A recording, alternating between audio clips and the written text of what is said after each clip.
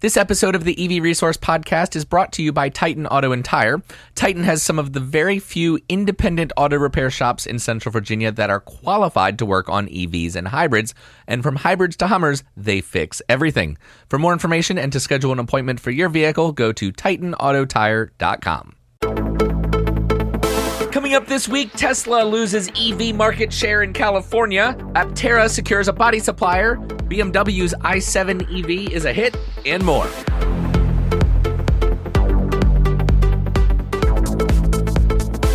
Well, hello, friends, and welcome to episode 128 of the EV Resource Podcast. I'm Zach Hurst, and each week I bring you the latest EV news, information, and interviews with industry experts. I am really excited to share the EV news with you this week, and as usual, there was plenty to pick from. This episode, I picked some news stories that should get you thinking, things that will make you go, But before we get to all of that, I want to thank John Hurst for upping his support on Patreon. In fact, he's doubled it. So thank you, John. As always, I am humbled and appreciate all the support from everybody that has chosen to do so on Patreon. And if you're curious about how to support the show, I'll have more on Patreon and everything else at the end of the podcast episode. So with that, let's get to the news.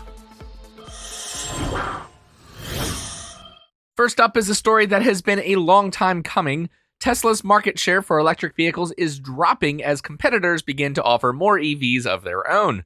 And before getting into the details on this one, I'll save you a little bit of time if you feel like skipping ahead.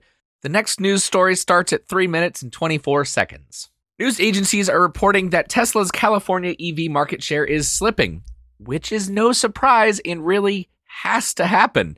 Let's think of it this way.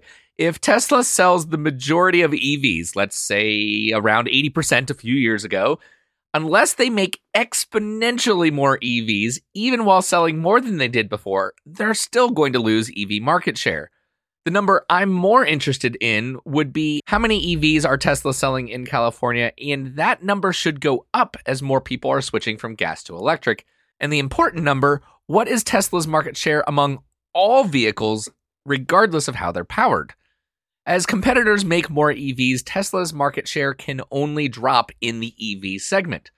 So let's look at the actual numbers reported by Reuters. They say in 2020, Tesla's EV market share was 79% and has now dropped to 73% this year, its lowest level since 2018. But as I mentioned, what's the number that really matters? Overall market share. The leader in California, as of Q4 of 2021, is Toyota with 17.9% of the overall market. But who is number two? Tesla with 10.7% overall market share. And that number has been steadily rising as they currently have the number one and number two best-selling vehicles in the state, the Model Y in first place, followed very closely by the Model 3. So am I surprised that their EV market share is dropping? No. Does it really matter? Well, to some people maybe, but to me, again, no. Next, Tesla has found a way to take market share away from its competitors in the Chinese market with price cuts. Last month, Tesla announced some significant price cuts for the Model 3 and Model Y in China.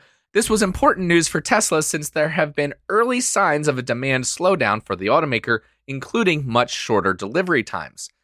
It's the first time Tesla has actually pulled a demand lever since those signs of demand slowing down appeared. The move was also significant since Tesla only cuts prices in China, which is an extremely important market for electric vehicle sales. China's Passenger Car Association released the country's vehicle output for October 2022 and confirmed that Tesla's output out of Gigafactory Shanghai was 71,704 cars, down from 83,000 in September. However, month to month is not really the best way to look at Tesla's output in China, which can always be a bit cyclical. Normally, you are better off comparing it to the same month in the previous quarter, and that was July of 2022, which was horrible for Tesla at only 28,000 units due to its factory shutdown. The price cuts were also too recent to have an impact on deliveries, but according to Citibank analyst Jeff Chung, the price cuts are having an impact on demand. In a Thursday report, Chung said that they have checked with dealerships and they believe that Tesla's price cuts have led to, quote, significant order cancellations with competitors, saying, quote, "We sense Tesla's recent price cut strategy has created a negative spillover effect where a lot of China EV brands' ordered backlog have suffered significant order cancellations according to our own dealership channel checks," end quote. And he didn't outright name the brands, but companies like NIO, XPeng, and BYD are seen as Tesla's biggest direct competitors in China. Other automakers should seriously worry about Tesla's ability to seemingly dominate on a whim. And one of the biggest reasons for this, at least from where I'm sitting, is that Tesla has industry-leading profit margins per vehicle, and when they want to or need to, they can cut prices and see demand skyrocket. Other automakers are struggling to build strong profit margins into their EVs, and they don't have that option. Next, Ford dealerships are pushing back against the company's decision to split the company into separate businesses, one for their EVs and one for everything else. Dealers are being given little choice about the future of their vehicle offerings. If they don't want to sell EVs, they don't have to, but they won't be getting access to Ford EVs to sell at all. And those who do want to sell EVs will need to make a significant investment and go through major training. I bet you can guess how I feel about this one without my needing to mention it. But now, dealer associations in 13 states are pushing back, saying that the company's mandates are an unfair burden on the network of Ford dealerships and that the costs associated with the needed changes are, quote, too high, end quote, and violate franchise laws. Officials from select states have voiced their concerns to the automaker, claiming that the 25 EV per year sales cap for lower-tier EV dealers, in particular, is illegal. According to executives from the Southern Automotive Trade Association, the program, quote, fails to make all vehicle models available to dealers on comparable terms and fails to allocate equitable quantities of EVs to Ford franchised dealers relative to their assigned market areas. Meanwhile, Ford says that the response to its plan has been positive overall and also reiterated that it doesn't violate any laws. A Ford spokesman in a statement said, quote, "The Model E electric vehicle program was designed to deliver an unparalleled purchase, service, and ownership experience for customers. Ford engaged with and listened to around 400 dealers in developing the program, which provides flexibility both in terms of enrollment level and timing," end quote. So really, this seems like it's just a few dealerships that are choosing to complain because they don't feel like it's fair. And regardless of whether they think it's fair or not, it looks like Ford is going to continue to move forward with its plans, which personally I support. I think it was a good idea to separate the EV and the ICE business, kind of make EVs their own thing, and really focus on the customer experience from beginning to end. Ordering, delivery, service, all of it. It's all about the customer and what customers want best. And obviously, companies like Tesla and Rivian and Lucid are showing that you don't need dealerships in order to be successful. Ford is paying attention, and they're making the moves that certainly are going to position them well in the future. Now, if you are a new startup company that is working out arrangements and parts deals with suppliers, one of the most important strategic partnerships to lock up would be for your vehicle body and chassis, right? Well, of course. And Aptera has announced that they have signed an agreement with CPC Group out of Italy to produce its specialized composite bodies. Unlike most cars that use metal, typically iron, steel, or sometimes aluminum, for their chassis and body panels, Aptera has chosen to go with a lightweight yet very strong composite that is safe, sustainable, and recyclable. The majority of the body is carbon, made up of carbon fiber sheet molding compound combined with glass sheet molding compound. According to Franco Lorio, CEO of CPC, he said, quote, "Aptera represents a shift away from conventional thinking of the past. We desire to be a part of this future, which is why we're joining Aptera's movement. We will be building the bodies for their unique solar vehicle in the heart of Motor Valley, allowing Aptera to scale up manufacturing right away to meet the high demand for its first vehicle," end quote. And obviously, Aptera is definitely unconventional. I think that's very clear. And also to clarify, Motor Valley that he referred to there is actually in Modena, Italy. It's not here in the US. CPC is based out of Modena. Other manufacturers that also have their base of operations in the Motor Valley of Italy would be Ferrari, Lamborghini, Pagani, I think, and maybe a few others. So this is big that a startup like Aptera is involved with kind of building the majority of their body structure right there among those other manufacturers. And Aptera's co-founder, Steve Fambro, said, quote, "When we came together at CPC along with Sandy Munro, we realized the true synergy where the world's most efficient vehicle can be made with the most efficient process. For several months, our engineers have been working closely with CPC to finalize our Delta design, and now those efforts are being realized as we take an important step forward towards high-volume production," end quote. I think one of the smartest things that Aptera has done was to bring in Sandy Munro, look at the process, look at how they were planning and building, and really before the vehicles even get produced, make improvements so that when they finally roll off the assembly line, they are the best product available. And the demand is growing, no surprise. Aptera says they currently have more than 37,000 reservations. 70 would be great, honestly, 70,000. But no, just over 37,000 reservations, with deliveries planning to start next year. For more information about the vehicle, you can go to their website, which is aptera.us, not aptera.com. That is a completely different company, and Aptera is spelled Aptera. And after looking at everything, if you are interested in reserving an Aptera for yourself, please consider using my referral link. You'll find that down below in the show notes. Canoo has announced an important partnership for its battery module manufacturing. The company has announced an EV battery module manufacturing facility at Mid-America Industrial Park in Pryor, Oklahoma.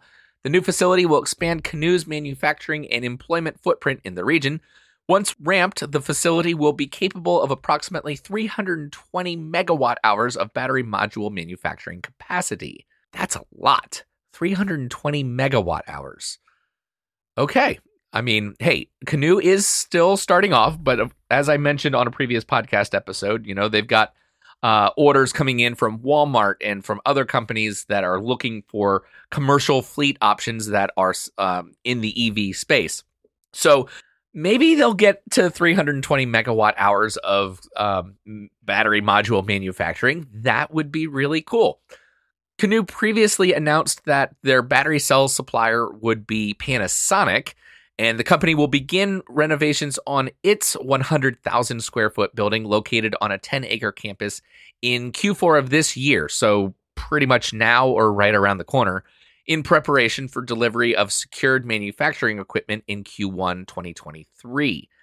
The location in Oklahoma will produce proprietary battery modules on high-capacity assembly lines with state-of-the-art automated machinery.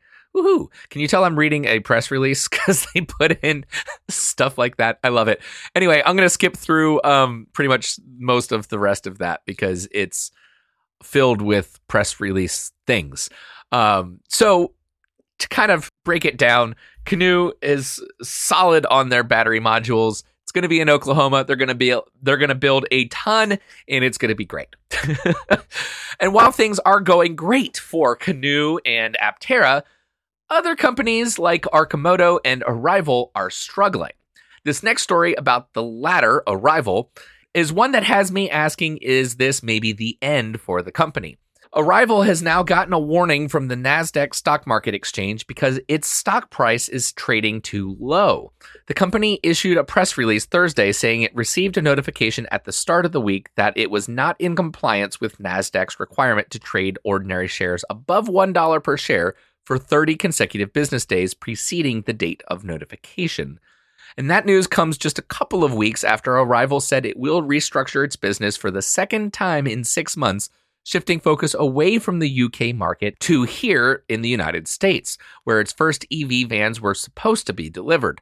Job cuts are expected, although Arrival has not come out with specifics on that yet. And the company said it plans to further, quote, right-size the organization and cut cash-intensive activities, end quote, to extend its cash runway, which was $330 million at the end of the third quarter. Arrival has a grace period of 180 days, or until May 1st of next year, to meet the minimum bid requirement under NASDAQ's listing rules. The company just needs to maintain a closing bid price of $1 per share or higher for at least 10 consecutive business days to get out of the woods. If the company can't raise its share price by May, it may get an additional 180-day grace period if it affects a reverse stock split or stock merge, which consolidates the number of existing shares into fewer, higher-priced shares. So who knows? I do wish them the best of luck, but I definitely have to ask, when it comes to the EV market, will we see a departure for Arrival? Oh man, that was bad. I should cut it. No, I'm going to leave it in. Hopefully you guys have a smile on your face at my cheesiness. I also mentioned Arcimoto having some trouble. Their share price has also dropped well below $1 per share. And while I've seen no announcements of warnings from NASDAQ, the company did recently have its shareholders approve a reverse stock split to bring the price of its stock up. And while this certainly can alleviate their concerns of being delisted for now, the company has a lot of work to do to get its stock price up, renew confidence in the company, and get to a point where they are profitable. That being said, in their Q3 earnings call, it did appear that their sales numbers are headed in the right direction. They actually had some record numbers. And the company is also expecting a $50 million infusion of cash to keep them out of bankruptcy. So they're not out of the weeds yet, and they've got a lot of hard work ahead of them. But with Arcimoto, as opposed to Arrival, I know the company executives a lot better. I don't know anybody at Arrival. I have talked personally with some of the executives at Arcimoto. So I know them, and I really believe they have the right people in place now to move things forward and get where they need to be.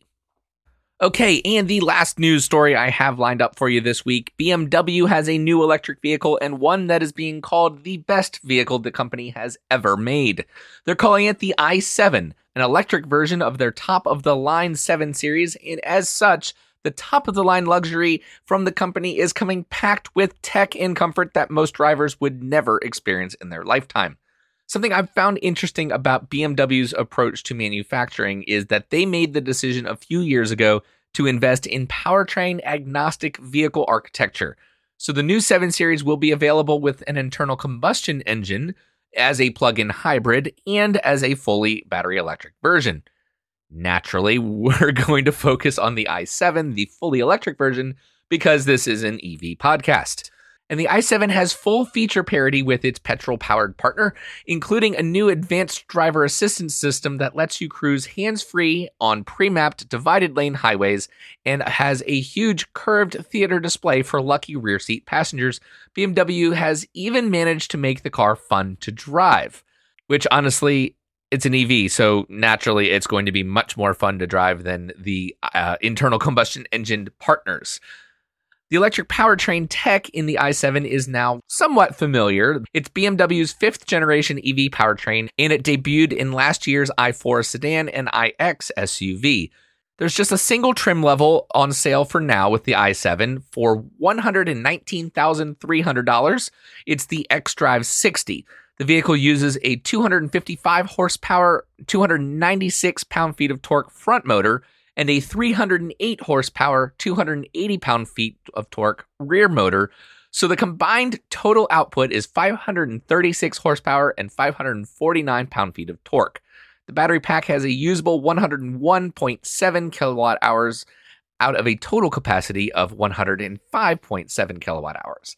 And I gotta point out, that is a very, very small margin that they are not allowing us to use, which we have not seen in other manufacturers. So to me, that communicates that BMW is very confident about their battery tech, how it works, and what to expect from it going into the future, which is good stuff. Its official EPA range is 318 miles on the smaller 19-inch wheels and 308 miles when clad with the 21-inch wheels. I'm not sure if I mentioned it before on the podcast, but the larger the wheel, usually the worse aerodynamics, therefore the less range.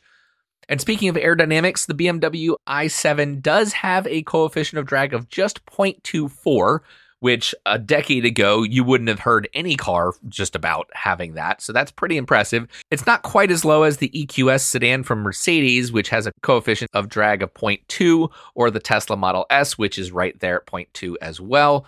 but the BMW has a slightly smaller frontal area than both of those cars.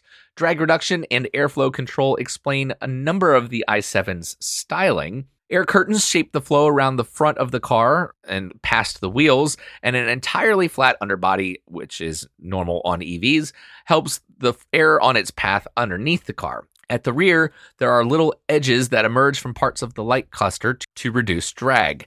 As this translates to passengers and the driver while driving, better aerodynamics mean less wind noise, and obviously, if you want luxury, that is the way to go. The i7 also features cashmere fabric instead of leather, and both front and rear seats are enormously adjustable and will heat, cool, and massage you. I have never had a car that massaged my back while I was driving, and honestly, that sounds pretty good. But honestly, I wouldn't want to drive the i7. And I know that sounds weird coming from me because I love driving, but the rear seat is where you really want to be in this car. There is a big 31.3-inch 8K touchscreen display that folds down from the roof with Amazon's Fire TV that's integrated into it, and it can display content from HDMI sources.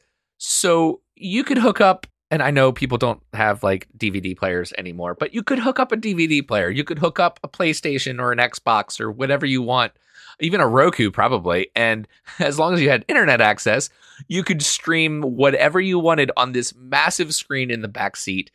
And that's just awesome. You can put on some headphones, a pair of headphones, so one for each backseat passenger. But then there's also some optional in-seat bass drivers, or we'll call them BAS, big speakers. If I'm going to watch a movie, I want to feel the sound as much as I can hear it. So that is really, really cool. So if you want a really cool car with lots of stuff for less than 120 grand, then you should definitely check out the BMW i7 and make sure that you find somebody to drive it for you so you can enjoy the literal rolling theater in the backseat. That's all for the news this week, but stick around, there's more to come, including the answer to last week's question of the week. Last week, we talked about Honda and the idea of adding a manual transmission or even simulated manual transmission to their future EVs to give them an edgy feel. I asked you all if you thought Honda should explore the idea, and the answer was an unsurprising, resounding no. Andy Cooper said, quote, "Make some EVs first, then worry about the frivolous things. This kind of thing is not going to be a differentiator," end quote. And Andy, I completely agree with you. Honda needs to actually just get an EV built here for North America. The only EV that I know of that they even make is the Honda E, and that is not available here. So let's actually just make some good EVs with some solid range, some fast charging speeds, and get that job done first. John Hurst said, quote, "The purpose of buying or driving a car with a manual transmission is so that you as the driver can make sure the engine is making the appropriate amount of power when coming out of a corner, or to keep the engine speed low to increase fuel economy. I can't tell you how many times I've been frustrated by an automatic transmission's inability to put the engine at the proper speed for either of those purposes. Neither of these factors are the least bit relevant to electric vehicles. At the very least, having artificial gear ratios is just going to be a distraction and probably make the car accelerate more slowly," end quote. And John, that is spot on. If you pause to wait for a either real or simulated gear change, you're slowing down. I know a lot of the time when I am racing other people, like from a stoplight, the moment that they have to shift or the car is shifting gears in an automatic transmission, that's where I typically will pull ahead, and then it's done pretty much. So couldn't agree with you more. That is absolutely spot on. I think it's a stupid idea, and for companies, especially like Toyota and Dodge, to explore that, I'm really going to have to experience it before I come up with a solid response to this. But without having the opportunity, I think it's a dumb idea. And apparently you all do too. 100% of the total votes were no. Not a single person voted yes. So let's call that one settled.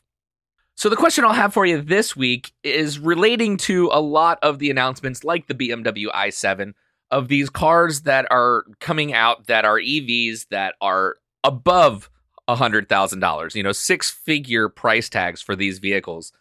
Personally, I think we need a lot more affordable EVs. And when I say affordable, I mean under the average price of a new car. And I might even stretch that to say less than $35,000 or less than 30. You could go a couple different ways with that. But the question I have for you all is, at what price point do you think auto manufacturers should be introducing new electric vehicle models?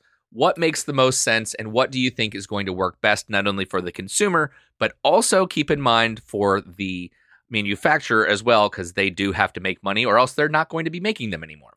So head over to patreon.com/EV resource. The poll will be up there. You do not have to be a Patreon supporter in order to answer the question, so feel free to hop over and engage and give your opinion as well. So that's that, but before we end, I do have a couple of announcements and requests as always. Please share this with your friends and anybody interested in electric vehicles. Leave a review if you would. It's super easy, and it definitely helps a lot of other people find the podcast. If you want to listen to any of the previous podcast episodes, you can find them on the EV Resource webpage under the podcast section and on all of the best podcast platforms. If you're looking for more EV Resource content, I encourage you to subscribe to the YouTube channel as well as sign up for the monthly EV Resource magazine. And if you're on social media, you can find EV Resource there. Facebook, Instagram, Twitter, and LinkedIn. We're all over, and I love hearing what you guys think about the stuff we're putting up there in terms of the latest EV news. I want to thank our Patreon supporters, Rajiv Narayan at the director tier, Christopher Lawrence and Andy Cooper at the executive producer tier. And if you enjoy the podcast and feel like I've earned your support, and I do stress earned, this isn't something that I expect you guys to just give away, the best way to show your support would be through Patreon. So once again, that's patreon.com/EV resource. And a lot of benefits for those that are involved. We're growing, and it's honestly really exciting to see the little community, I call it our Patreon family, growing and interacting with each other, and it's just a lot of fun. So check that out. I also invite your feedback via email to hello@ev-resource.com, and with that, I will end it. So thanks so much for being with me, and I'll catch you next time.